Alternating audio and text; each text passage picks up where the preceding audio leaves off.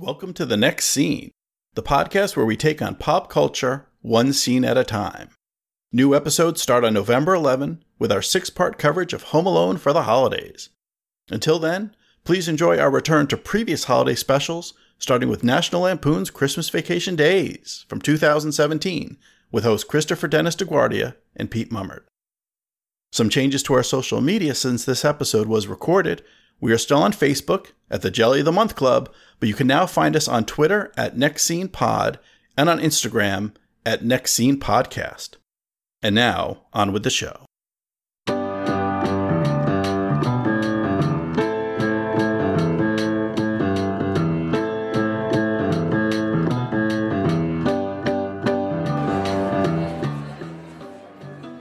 Did you not? Yeah, did you? I don't know if you saw, but I had a mental breakdown on Twitter today about that. I'm not on Twitter. Maybe it's I don't really do it. So. Maybe it's best, but essentially, I made a post that I'm like, hey. Welcome to the party, pal. It's the first annual NLCVD Christmas party. Your host, Christopher Dennis DeGuardia, Pete Mummert, and I, Sean German, are putting on the finishing touches on the preparations. Dave Pallas from 5 Minutes of Mystery and Groundhog Minute is already here, so help yourself to a drink and relax. We're expecting quite a jolly group of guests tonight, so pace yourself. And after the party, remember to join us on Facebook at the Jelly of the Month Club and on Twitter at NLC Vacation Days.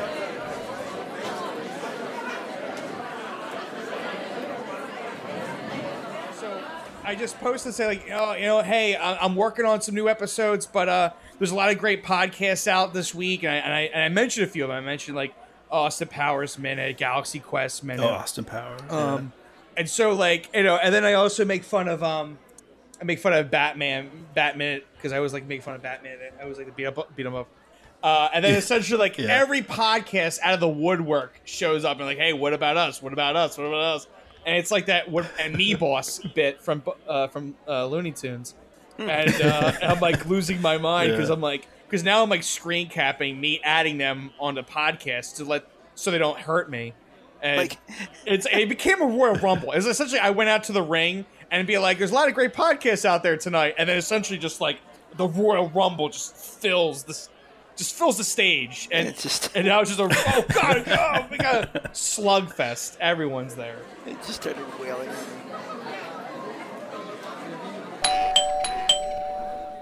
George Hendricks from Mogwai Minute. Welcome to the party, pal. So when you talk about is something a Christmas movie or not, part of it is overt mention of Christmas, or does it happen around December or the end of the year or in winter?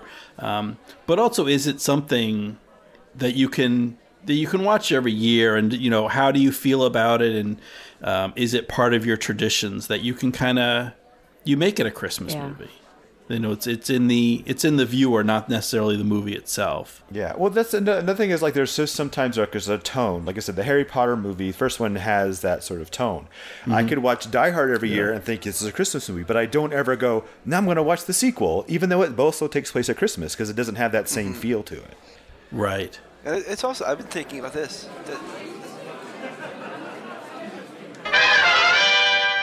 Why, it's John Parker and Niall McGowan from Batman at 89. Fun. Yeah. Plus, we do have, to be fair, the Father Ted Christmas special, which is always a joy to behold. When that's a classic. You guys, was Father Ted really a thing in America? Did you guys really pick up on that? Or? No, I'm aware of it. It's I know the name. I've never actually seen any of Father Ted. Terrific. I highly recommend it. Yeah. I'm missing out. Yeah, watch the Christmas one, right. definitely. I mean, other than Father Ted, my other tradition that I watch is my favorite comedy show has a Christmas one. It's I'm Alan Partridge. Well, it's called Knowing Me, Knowing You with Alan Partridge, this particular version. But there's Knowing Me, Knowing Yule with Alan Partridge, which is his Christmas special. And it's glorious disaster. It's beautiful. Yeah. Everybody watch it. If you haven't watched any British Christmas things, watch that one. Yeah. I think the last time we were talking when we were on Spinal Tap Minute with Sean, we brought up Alan Partridge as well, because it's such an obvious the legacy of Spinal Tap is that it inspired things like Alan Partridge. I think you and Heidi hadn't seen it at that point, which is just a thing you need to rectify, because Alan Partridge is one of the great British comedies. It's literally up there with like Fawlty Towers and Monty Python and stuff in terms of how good it is. I was surprised. I have since gone and looked up some Alan Partridge, and it's one of those things like how did I not know about this sooner? It was great, but I'll have to look up the. So was it knowing me, knowing Yule? Yeah, because it's his previous show, Knowing Me, Knowing You, which is like a fake chat show, and this is a fake Christmas special where he wants to just put on the best Christmas party he can, and it all goes wrong. Basically. I think it'd be because the presentation of it's a bit odd, and I think Knowing Me, Knowing You did it come first? Yeah. Because that's just presented as a talk show. Like the main show that he's associated with now is called I'm Alan Partridge, and that's like a kind of thing like The Office, where it's like following him around. But it's not supposed to be doing a documentary. It's just that we're following this man's day-to-day life. But Knowing Me, Knowing You was like, this was the episode of the talk show, and you didn't see behind the scenes. You only saw what was on the show, and you see it fall apart constantly. And Knowing Me, Knowing You, again, is the same thing, where it's like you don't see what the stress of behind the scenes, but you see him falling apart.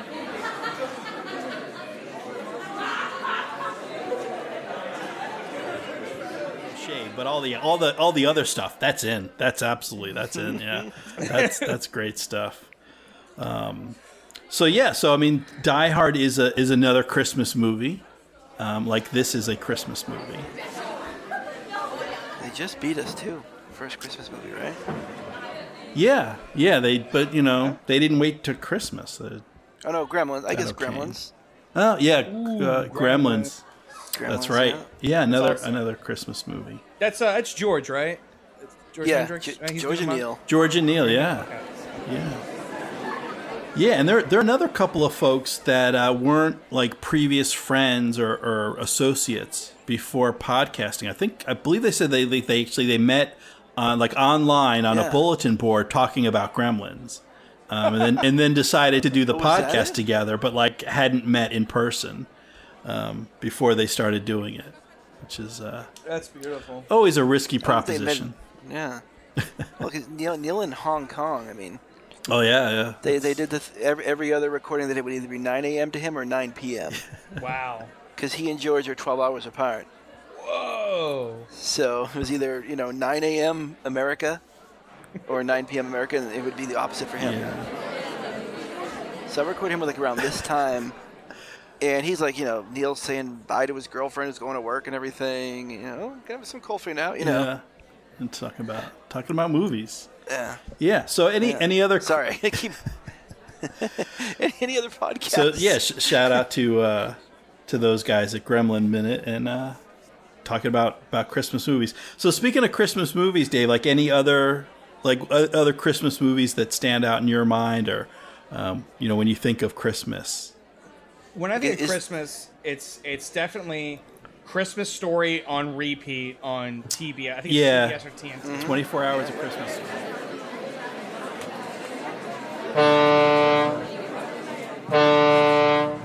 Molly Balin from Cabin Minute Cast. It's been too long. Come on in. Well, the holiday spirit manifests, comes to everyone in its own way. We'll put it that way. I love it. Yeah. How about you? Yeah. What made you choose this particular movie? Yeah, so this is a family tradition among my in-laws. So yeah, there are 3 movies that are really in the rotation for my wife's family. It's Scrooged, the Bill Murray movie, the Muppet Christmas Carol with Michael Caine. Oh. And then this National Lampoon's Christmas Vacation, and this is number 1. So,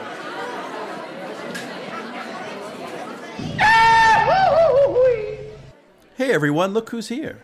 It's Tabitha and Jonathan Carlisle from the Princess Bride Minute. I guess Nightmare that's my Before criteria. Christmas, I think, is a valid Christmas movie. Nightmare Before Christmas, that works. Oh yes, I've seen that once. Yeah. I went interesting with this movie, with the Christmas Vacation. There's little snippets of It's a Wonderful Life in there. I think it was movies like this were actually my first exposure to that movie. So as an adult, I decided to actually watch some of those old movies. So It's a Wonderful Life, like Miracle on 34th Street. And I like those movies. It was kinda, I guess when I was a kid, I just thought they would be boring. Maybe I would have thought they were boring when I was a kid, but I don't know. But I like them now.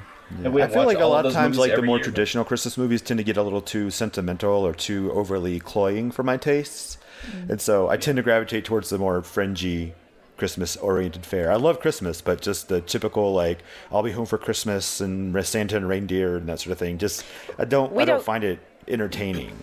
Yeah, we don't get into like Hallmark movies. We're not watching like every Christmas dog thing that pops on or anything. We don't watch Santa's Golden Retriever. Right. Yeah. So. Santa buddies. Yeah, no Santa buddies. No Santa buddies.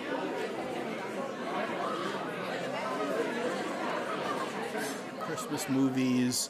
What are you watching every year? I mean, this is one of those for me. I think every Christmas for the last 20 years, I've watched National Lampoon's Christmas Vacation. This is a family tradition with my wife's family, my in-laws.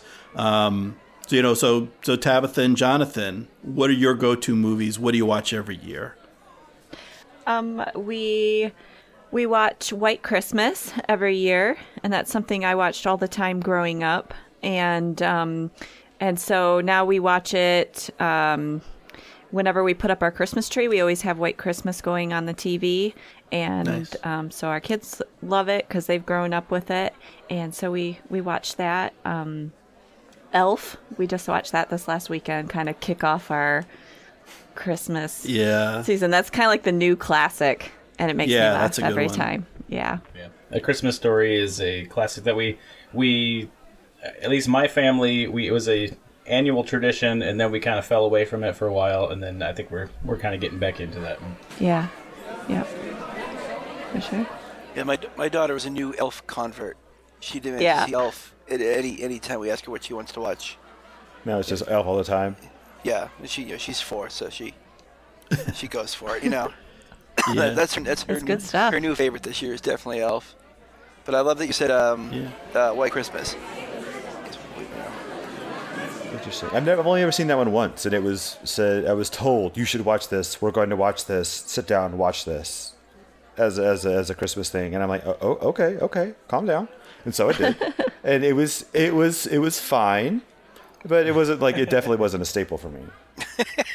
Yeah, there was. Are there staples, George? Do you have stuff that you watch every year? Well, my number one near and dear is my personal tradition of Die Hard and an Old Fashioned on Christmas Eve. Mm-hmm. Had been doing that for quite a while now. Gremlins obviously is a regular. Christmas Story. That's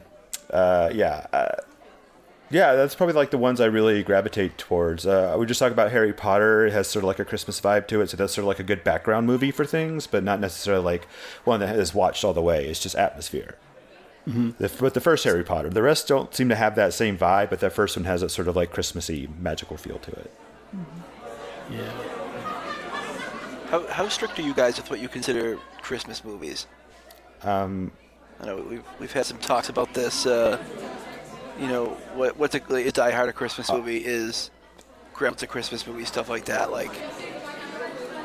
Yeah, in my household, my personal household, definitely, and I've converted other people to it over the years. So definitely, like, you got to watch this. It's a Christmas movie. It's not. It's like to watch, and it's like, yeah, it is kind of a feel good movie, even though it is explosions and people getting shot. But you feel good about the people getting shot, and you feel good about the explosions. They're bad guys. Everything works out in the end. Yeah. I guess in our house, it's just, I don't know. As long as it's more family oriented. Just because we had kids when we were younger.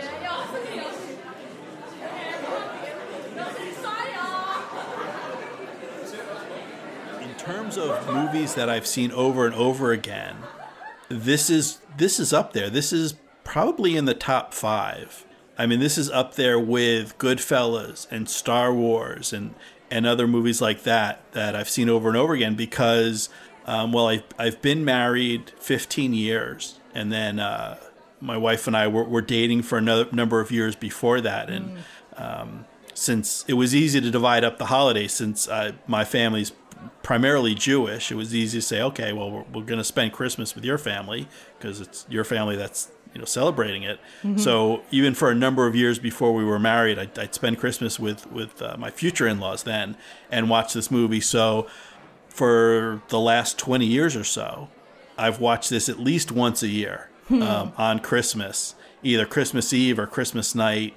And then, if I've caught it, if it's come on TV, on occasion otherwise, other than that. And I had seen it before then, even before we got together. I was aware of, the Vacation series. So maybe into like the 30s or the 40s in terms of the number of times I've seen this movie, which it's on one level, it's a pretty silly movie. It's pretty light. But in another way, it's held up. I mean, even before we, I found out about the inklings of this podcast and this kind of analysis. It's something I haven't tired of. I'm still able to watch it, and it's not just. And we actually do it. A lot of times during the year, especially with laptop computers and phones and all the other distractions, smartphones and stuff.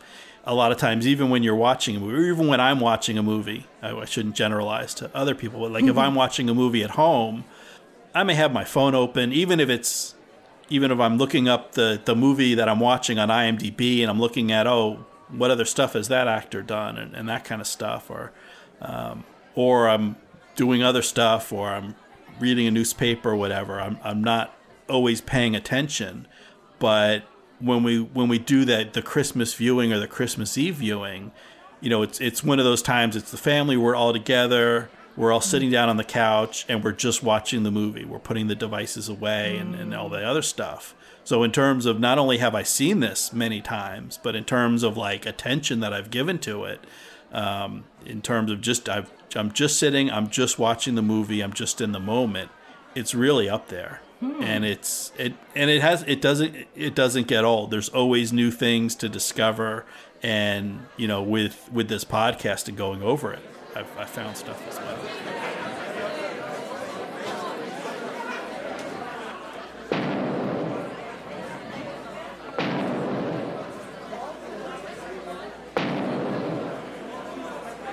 It's Julia and Rick Ingham from Mad Max Minute.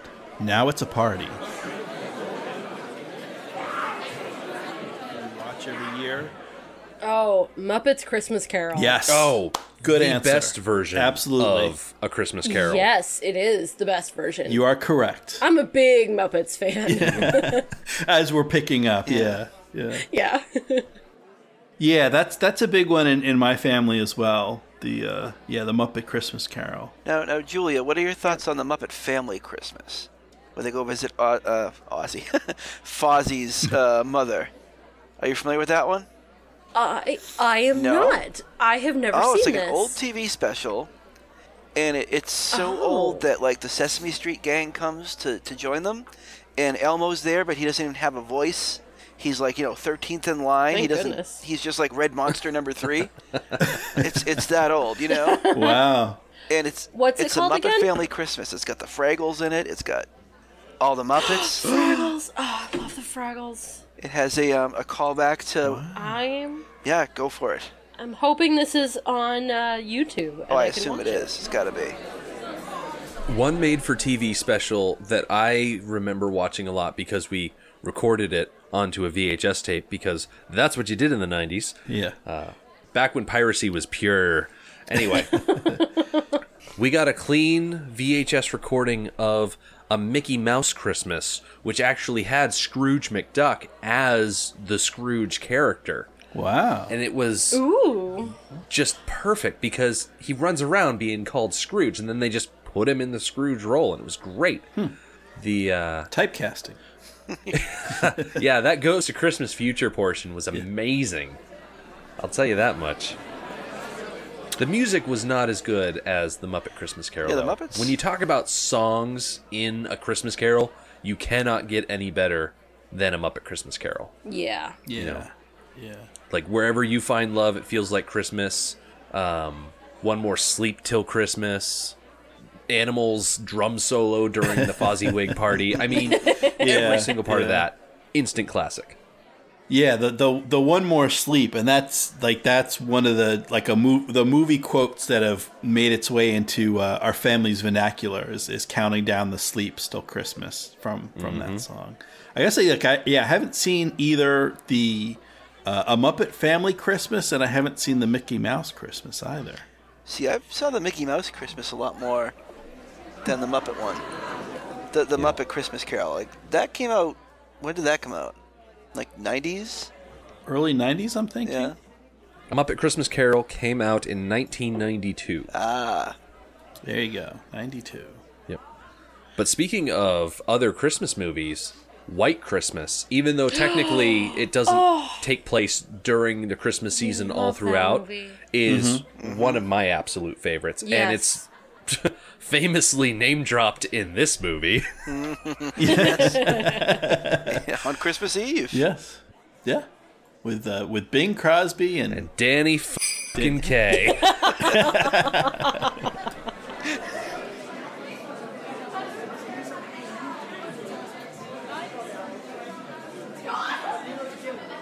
Obviously, it's a standard classic. It's become a classic for us. I have another movie that I would consider my top Christmas movie that we historically watch every year, which is Bad Santa, because we're those people. Nice. I like these people. Yeah. I think that's pretty indicative of our personalities. But this is the second on the list, and I think that there's a deeper tone to this particular movie that I've always appreciated. If I want to get meta and dark with it, which is the pressure that we put on ourselves to make an awesome holiday, and it just goes really malignant in Clark. Dun, dun, dun, dun. Kind of like an X-Files, like if he was taken over by a dark Christmas spirit, not like a fun party Scrooged kind of spirit, but like the heart and soul of the holidays in America, where people just stress themselves out in trying to make just the most amazing thing possible.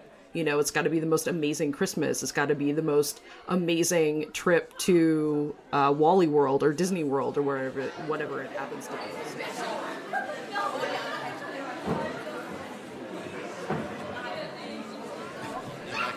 That kind of stuff. Well, I like Jingle All the Way. Nobody else seems to like that. I just love Arnie. I'm an Arnie guy. That's perfectly bad. That's one I feel though is like a lot of the success of that is based on that mid-90s, well, be late 90s, I guess, by the time it was on TV. But that business of if you didn't have like satellite or cable TV and you just had to, whatever Christmas film was put on, that's what you had to watch. I think a lot of the success of Jingle All the Way is based on like, hey, I saw this like 17 times a week when I was a kid because it was on all the time because it had Jingle All the Way in the title. It was clearly a Christmas movie. So. Well, plus you have Arnold saying, "Put the cookie down," which is one of the best lines. And also, "Get your hands off my wife's cookies." A very odd moment of what's his name? Phil Hartman, the tragically late Phil Hartman. Oh. And we get to see him playing like an absolute asshole. It's like, oh man, I love Phil Hartman so much. I don't want to hate him, but his character is despicable in that movie. So. And of course, young Anakin Skywalker there with Jake Lloyd's only other claim to fame beyond Phantom Menace. And it's kind of weird, I guess. Like, I guess Jingle All the Way is the better film out of the two of them. I don't know. I hadn't thought about it like that. I'm not a prequel fan as such, but I don't know if I'd go that far, Niall. No, I would happily. One way you could improve the Phantom Menace about 1,000,000% is just putting Arnold Schwarzenegger in it.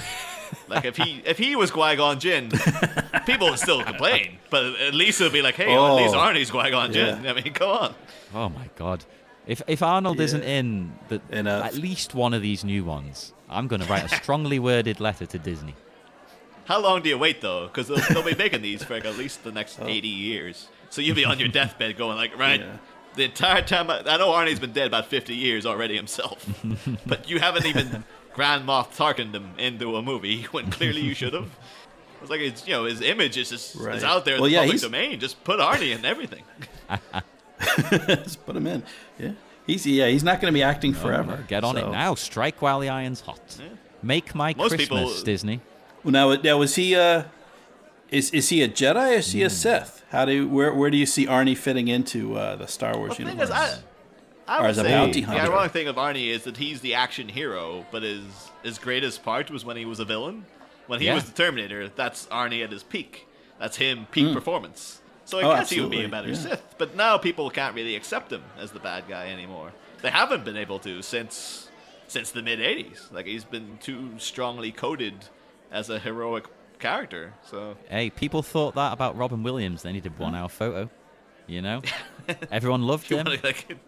Get Chris Nolan on the phone. Like, you need to cast Arnie. And although me and John are both we've talked about this many times. Like, we've basically hijacked this and brought it back to our usual topics of conversation, which is Star Wars and Arnold Schwarzenegger. Yes, we will. And we'll get on to the Simpsons eventually.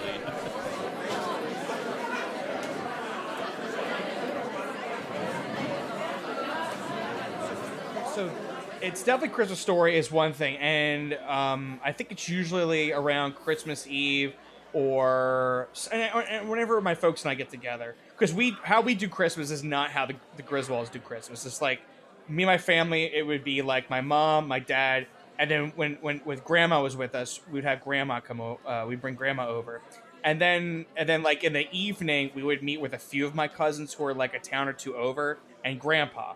And so it'd be like, by the end of the night, it's like only like 6 or 7 of us.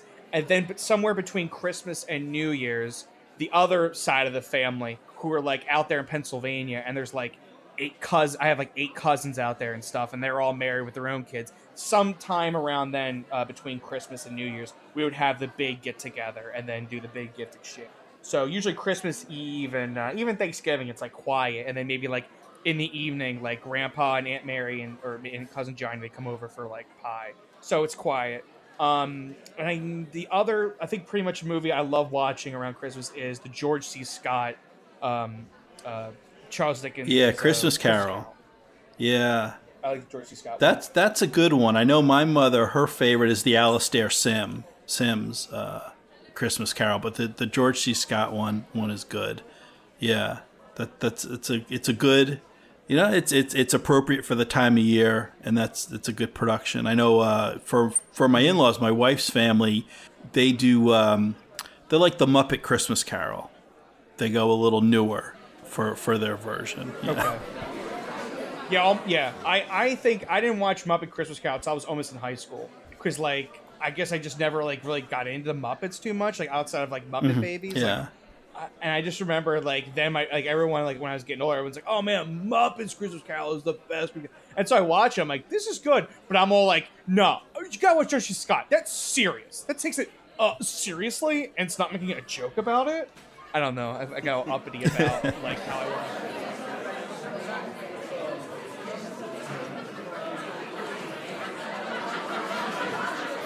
What's going on? I think for us, Christmas is different every time. Mm-hmm. We travel down to Virginia quite often, which is where we are right now, in Virginia, visiting my sister, which is lovely because we're in Williamsburg, Virginia, and we get to spend Christmas. We get to spend the days leading up to Christmas in colonial Williamsburg, and it's fantastic. Yeah. It's so beautiful. There's a lot of cool stuff around, and we went down there the first time a couple of years ago. And I like to joke that we only go down to Virginia on a year where a new Star Wars is coming out. Like, core chapter Star Wars, none of the side story stuff. No anthologies, no, okay. Yeah, because you got to be careful. At one time, that would have been great. Oh, yeah, we'll see you when the next Star Wars movie comes out. Wink, wink, we'll never see them again. Right. All of a sudden, like, Disney comes in and buys Lucasfilms and CGI. And like, now we're driving down every other year. Yeah. But no, it's a lot of fun because it's out of the ordinary, and in the off years that we don't go down there, they come up here, and so we get to see a lot more of Julia's family. who is a bit more spread out. They're a Navy family, so they drift around at the whim of the U.S. Navy. What is the old motto? Wherever the winds may take you, or something like that? Something like that. Yeah, I think we're a third-generation Navy family. If not more, honestly. I don't know if it goes further back than that. Yeah, Julia went and bucked the trend of not marrying a sailor.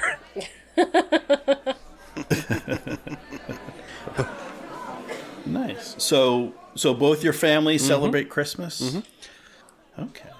So how do you decide? Do you switch off, or which set of in-laws are you going to see this year? How's that? Is it coin flip, or you alternate, or is it just easier because Julia's family is more spread out? So does that answer the question? Unique in-law arrangement that we have. Our in-laws, both of our sets of parents, are friends with each other, independent of our relationship. Mm-hmm. Which is very weird. Yeah, it happened after we got married, so it's not like they were friends before and whatnot. Okay. They weren't like arranging things in the background. Right. No. So they really wanted to hang out more. So my parents have always been real big on Christmas Eve, and Julia's family has always been real big on Christmas morning. So we've sort of got a built-in non-overlap scenario. But now that my parents and Julia's parents are such good friends, they'll just invite Julia's parents over Christmas Eve. Yeah. They don't always take them up, but, sometimes it's just so simple.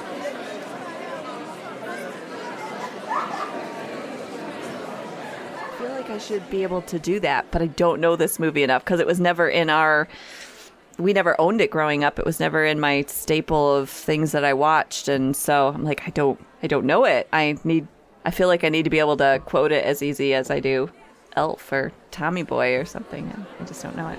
So I feel it's pretty memorable. I like it but like I said, I watched it a long time ago, and then I didn't watch it for a long time. And now it's like more creeping back into my playlist of things. But yeah. Like Eddie is the best. He's got the best lines. I mean, it's just and as someone who grew up a good chunk of his spent time in the South, it's not that far off. Yeah. The stereotype that he is portraying is not a stereotype. It's kind of the rule of thumb. You don't just have to grow up in the South to that to be stereotype. Yeah, no. There are Eddies everywhere. Yeah. Fall down a well, eyes go cross, kick by a mule, eyes go back. I don't know. Yeah. My uncle was actually kicked in the head by a horse when he was growing up. Like one of his Did his eyes go back? Well, he grows his hair really long, it parts way over to the side, and if the wind blows, it blows it straight up and it goes way over, and it's crazy. Yeah, so it's real. It's real. Just never fell down the well that put him back. I think you got to fall down the well first, right? In order to get him crossed, and then kicking is how you fix that. But if you didn't, you just get kicked in the head. Yeah. Yeah. Okay. Yeah. So yeah. There's a process here, Chris. There's a process. Right.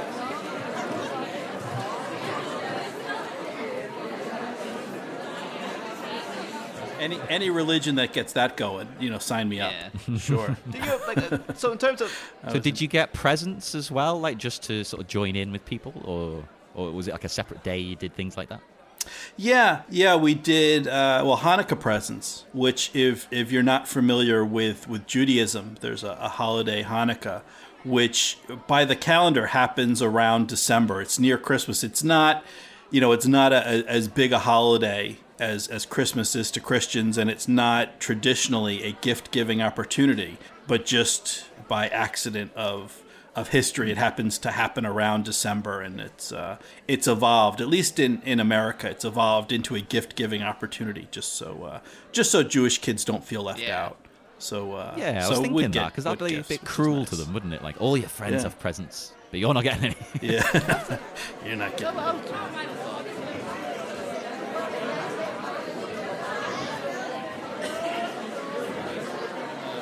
Another way that this movie is different from your traditional or some of the more traditional Christmas fare in that it's, so it doesn't have that arc of Clark in terms of his redemption or faith or whatever. It's more about, in terms of who grows and who changes, it's about the family around him. Because like you said, he's all in. He's full of the Christmas spirit from minute one. He doesn't need any more of that. He doesn't need, there's no revelation to him on the importance of the season. If anything, he needs to back off. But it's then the people around him have to adjust to, all right, how are we going to live with this guy? And deal with his spirit. And they all have. I mean, other than Audrey and Rusty, who freeze to death, or, who are killed off on the first day. But the characters who survive, they have an arc throughout the course of the movie. Right. Yeah, because that's another thing, like, particularly in the Christmas Carol, like, so, yeah, Ebenezer grows and changes and learns. But then all the other characters around him are very flat.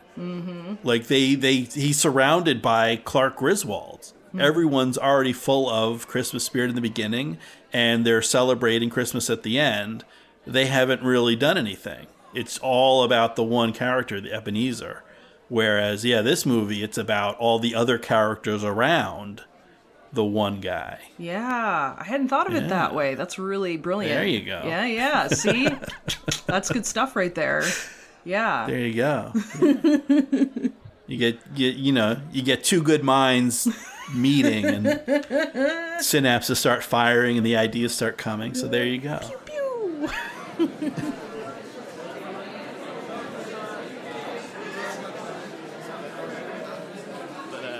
Yeah, we've talked, like, Arnie is now actually acting in things. Like, he's in that film Maggie, where he's giving a proper, like, he's really invested in, like, giving a properly good performance. So it's like, maybe he could turn around and be like, they could announce him as like, hey, Supreme Leader Snoke was Arnie the whole time. And people will be like, what? No way. And then he could actually deliver, like, a really good performance. And everyone will be like, oh, fair play. Sure. He did it. He pulled it off. That's all. Yeah, I was actually talking a separate conversation earlier today, talking about his Arnold Schwarzenegger's evolution as an actor. In the beginning, it was looks, and I think things like Hercules in New York, where they just they dubbed him over like it wasn't his voice even at all, and he may not have spoken English yet at that point, but he's evolved through Terminator and Jingle All the Way and True Lies and other stuff where he's really broken out into parts with character and dialogue and stuff. So hell yeah, he could pull off something. Merry serious, Christmas, sure. Arnold. I believe it. I will say, just to try to tie something into the actual film that we're supposed to be talking about, because me and John were last on. We talked about very briefly that there's a sort of Lynchian quality to. Well, John was mostly saying like the fact that the kids are played by different people every film is kind of like a Lynchian thing to do, and the fact you were saying, Angelo Badalamenti is doing the score and whatnot. I have to say, like, them cutting open that turkey, I was full on expecting like an Eraserhead style experience to occur. Oh yeah, exactly the same. Yes. Yeah, I wouldn't have been surprised if its legs started twitching and like, it just started like bleeding everywhere. Like it would have been. To be honest, that would have made more sense to me because then when it actually showed you inside the turkey at first, I was like, "Wait, what's happened to the turkey?" Like I didn't understand until they had to point out to you, "Oh yeah, they've overcooked it." Oh, it's dry. Yeah. Okay, fine. That's weirder than the Eraserhead thing. Okay. Yeah, but even then, when they say, someone says like, "Oh, there's the heart." And that's like, cause that's a real Eraserhead image as well. You can imagine like a still beating heart of the turkey still going or something. This film could turn into a full-on surrealist nightmare at any given moment. Brings up Clark Griswold's been dead for years, and this is just his iteration of like the Black Lodge or something. That brings up a question for me then for Americans. Well, there's a very there's like a Blue Velvet quality of how like the veneer on the surface it looks very wholesome middle class American holiday thing, but then you look beneath the surface. Yeah, kind of like the turkey that on the outside it looked great, but then when you get in, you cut open into the meat, and deep. it's the it's that dark underbelly at any beneath given the moment, surface. Randy Quaid's going to pull out a little gas mask, and start snorting at the table, just turn to them like, "Don't you look at me." Amazing. Well, I also have now a question though about American turkey at Christmas.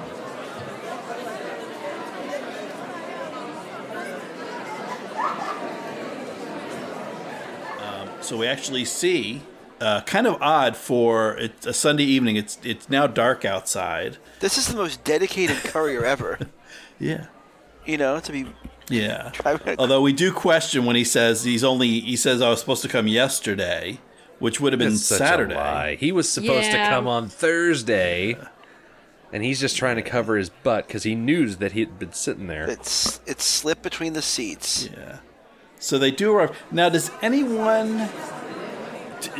Do any of you, if you get bonuses, if you have this kind of thing at work, is this how they arrive? No. Is it like a separate courier, separate these days. delivery? No. I Yeah. work for a kind of medium-sized, privately owned company. And historically, I think I've been there for 3 Christmases, the owner has hand-delivered every check and said, thank you for your hard work to each person individually. And we have maybe 150 employees. And... Yeah. I mean, you know, it's a medium-sized business, and we know that not to expect much. But it's a token of gratitude. And we will not be building a pool with my bonus this year. No. You're not buying a pool? No. You're not going to fly us out to help dedicate No. it? No. And of course, All right. But it's delivered in person. yeah.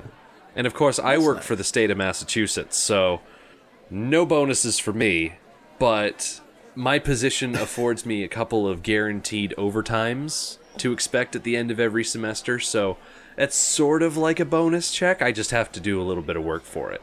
Yeah. I treat it like a bonus check. Yeah. The end of every semester. Now, Yeah. Now, I also work at an institute of higher learning in Massachusetts. Have you guys ever had like where the calendar lines up where they just decide to close for a while? Oh, yeah, those are the best because... Like we had like a couple of years ago, like they closed for 2 weeks they just say, you know what? rather than keep the heat on. We're having a power shutdown or a power save or whatever they're calling it. And it's a good opportunity at the end of the year to just use up all those personal days that you didn't use or maybe cash in on some comp time. I always seem to have extra vacation days. So yeah, the last 2 weeks of the year, I'll just take off. And one of those is encouraged. Yeah, that's nice. I work in manufacturing, and they traditionally do, a lot of companies do this. They'll have a year-end shutdown where they just shut down manufacturing, and they'll have like a skeleton crew that go through and do cleaning and everything once a year, scrubbing and all that.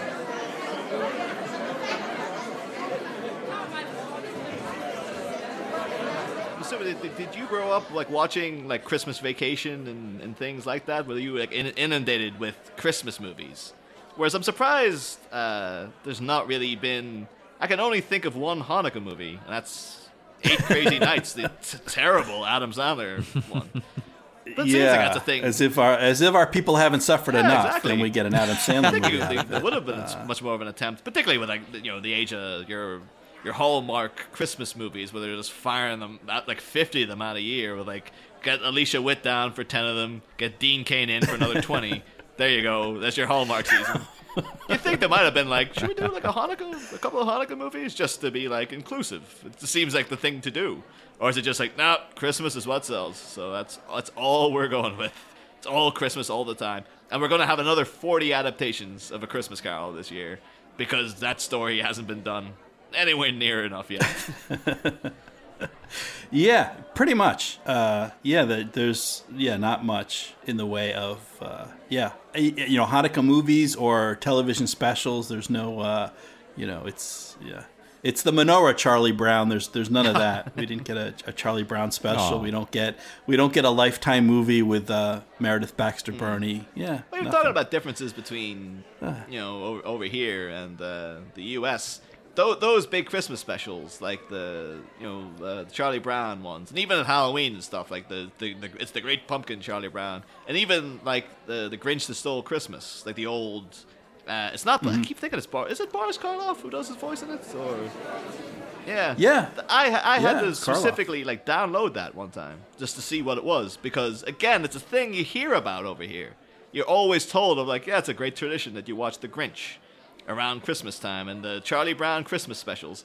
That's not a thing here. It's never really. What we get is like the UK equivalent is like the Christmas special of EastEnders, where it's like a British soap, and the Christmas special, like its sole goal is to end on the most depressing note it possibly can. Every great tragedy that's ever happened in British soap always happens on Christmas Day. Like, that's just the tradition. It's like, Dirty Den's getting a divorce. The papers have been landed on Christmas Day. Arthur's going to prison.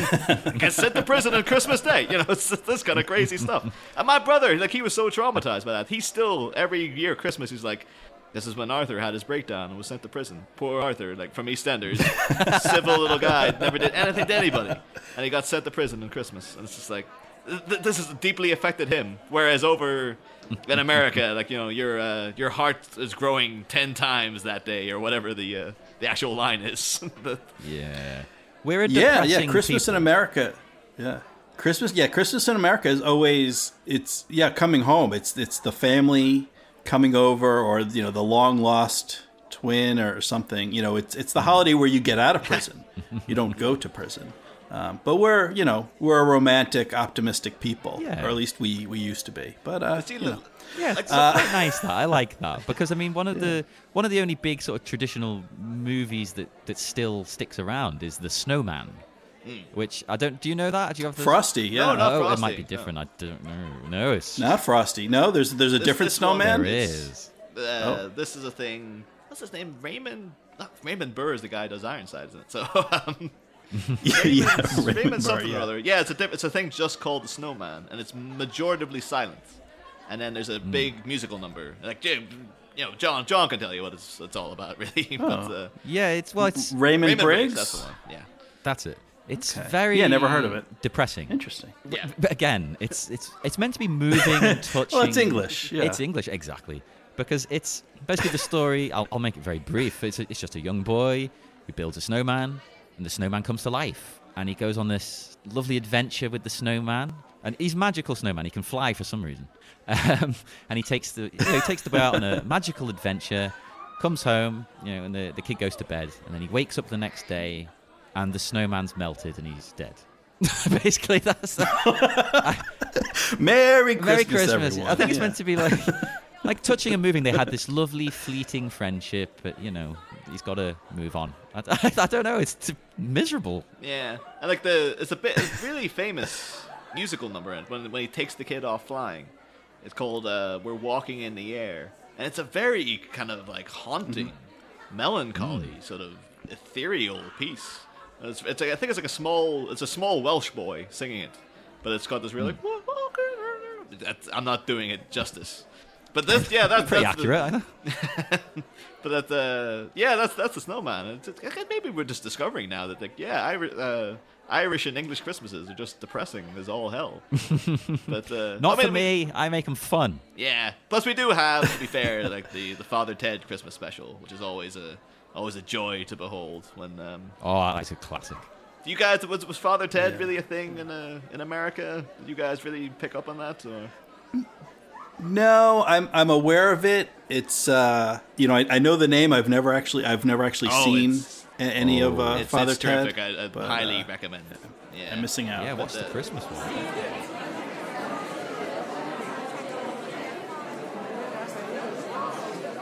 Think of Christmas.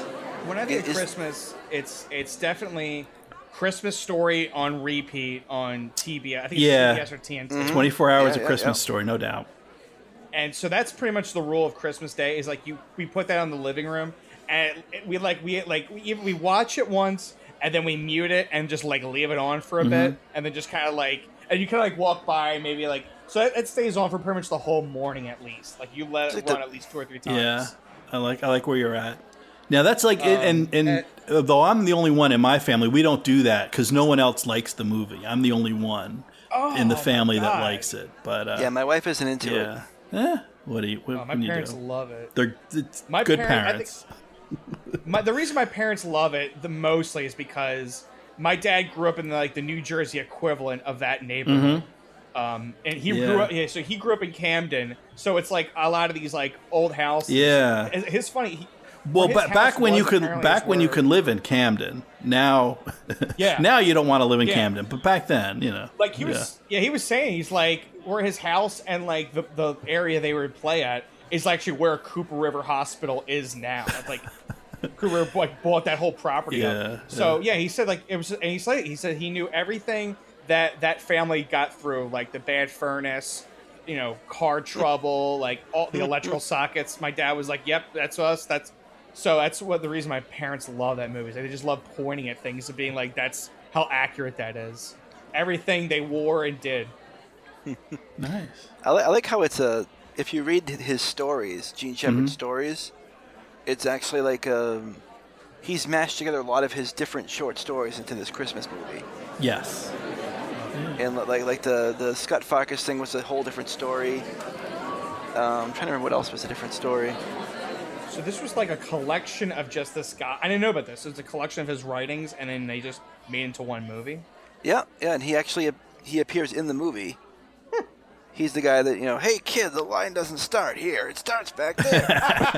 Perfect. That's actually Gene Shepard. Oh wow, I did not know that. Yeah. Oh yeah, we get it up next time. There you go. Yeah, you can.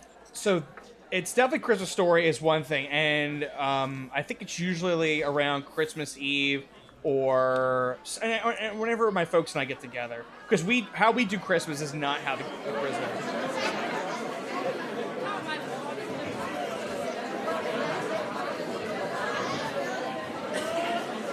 Todd and Margot are the true victims. They really are. In this movie, and that Clark Griswold is just a horrible, horrible sociopath. What? Just terrible. These poor folks. Just worst neighbors ever. Yeah. It might be good for them to move. Well, I kind of wonder because they're I don't know if sophisticated is the right word. Maybe urban. Like it seems pretty obvious they're recently from the city. They had a downtown loft, and for some crazy reason, somehow it popped into their head, we're going to move out to the suburbs. And I just imagine December 26th, there's the for sale sign on their lawn. And they're back to the city. They're back to the apartment in the city. It's kind of like in My Cousin Vinny, where like Vinny's having all this trouble sleeping. He's out in the country, and there's the train going by in the middle of the night, and then there's another scene. They're out in a cabin, and all of a sudden there's an owl hooting and all these sounds in the night. And he can't get to sleep. And then finally they show him, he's in jail again on contempt of court. And there's a riot going on in the prison around him. And he's just out like a light. And I wonder if Todd and Margot are going to be like that. They're, cut to, 2 weeks or a month from now. They're back in the city.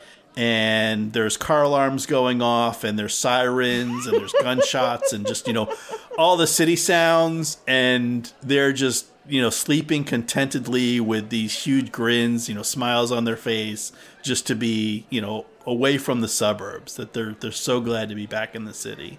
I love it. I think that's just, I just like to imagine a happy ending for that. I do too. Yeah. I mean, it's Cool Elaine, and I want good things for Cool Elaine, Yeah. And I just want good things for Julia Louis-Dreyfus. I'm a fan. Yeah, me too. Me too. Todd, not so much. He's done a bunch of stuff. I'm not as familiar with his work. He's got like a huge list of stuff. Really? He's got 189 credits. Oh my god! In IMDb. So yeah, he's done something apparently. Yeah, gosh, he's been around. I didn't recognize him. There's some of those character actors that you've just seen come up again and again. You're like, oh, it's that guy. I guess I don't know if this is a great example. Michael Emerson. Heidi has gotten me hooked on Person of Interest because she's all about Person of Interest, which I have to say is pretty much like, my husband was like, oh my God, it's like Highway to Heaven. And I was like, oh my God, it is. It's crazy. So it's completely warped my mind. And so Michael Emerson is in that, and he was in Lost. And so I kind of feel like Michael Emerson is that type of character actor that you just, you may not know his name, but you've just seen him come up again and again in different ways. And you're like, oh, it's that guy. That guy's doing that again. Yeah. You know? I just didn't get that sense with Todd. I couldn't place him in other stuff. Yeah, I'm just looking through his list, and there's nothing, like, usually there's those type of guys where, like, there'll be something where you figure out where you know him from. And part of it's a lot of voice work. There's actually a lot of video games, and then he did stuff in, like, he was in Diablo 3, which is a video game, but stuff like Batman, the animated stuff on TV, and stuff like that. On Sons of Anarchy, he was the voice of John Teller. Shut up! No way! Wait, really? Yeah. Oh my God, that's crazy! That's great trivia. I love Sons of Anarchy. Did you ever check that out? Yeah. I checked out the whole series. Oh my gosh, so good. Huh. Wow. Yeah, so that's the voice of John Teller. That is solid trivia right there. Wow. Good stuff. There you go. That's you got the makings of a podcast right there. Absolutely. Yeah, you got to keep that. That's going to blow people's minds. Keep that in. That's bring it up some point. Yeah, that definitely bears repeating publicly. So yeah. God, that's going to ruin me. I will never think of him the same way again. But in a really good way. So that's cool. Yeah. Well, it seems we're running a little bit low on eggnog. Do you mind running out to the store? Don't worry, I'm sure the party will still be in full swing when you return for the next installment of National Lampoon's Christmas Vacation Days.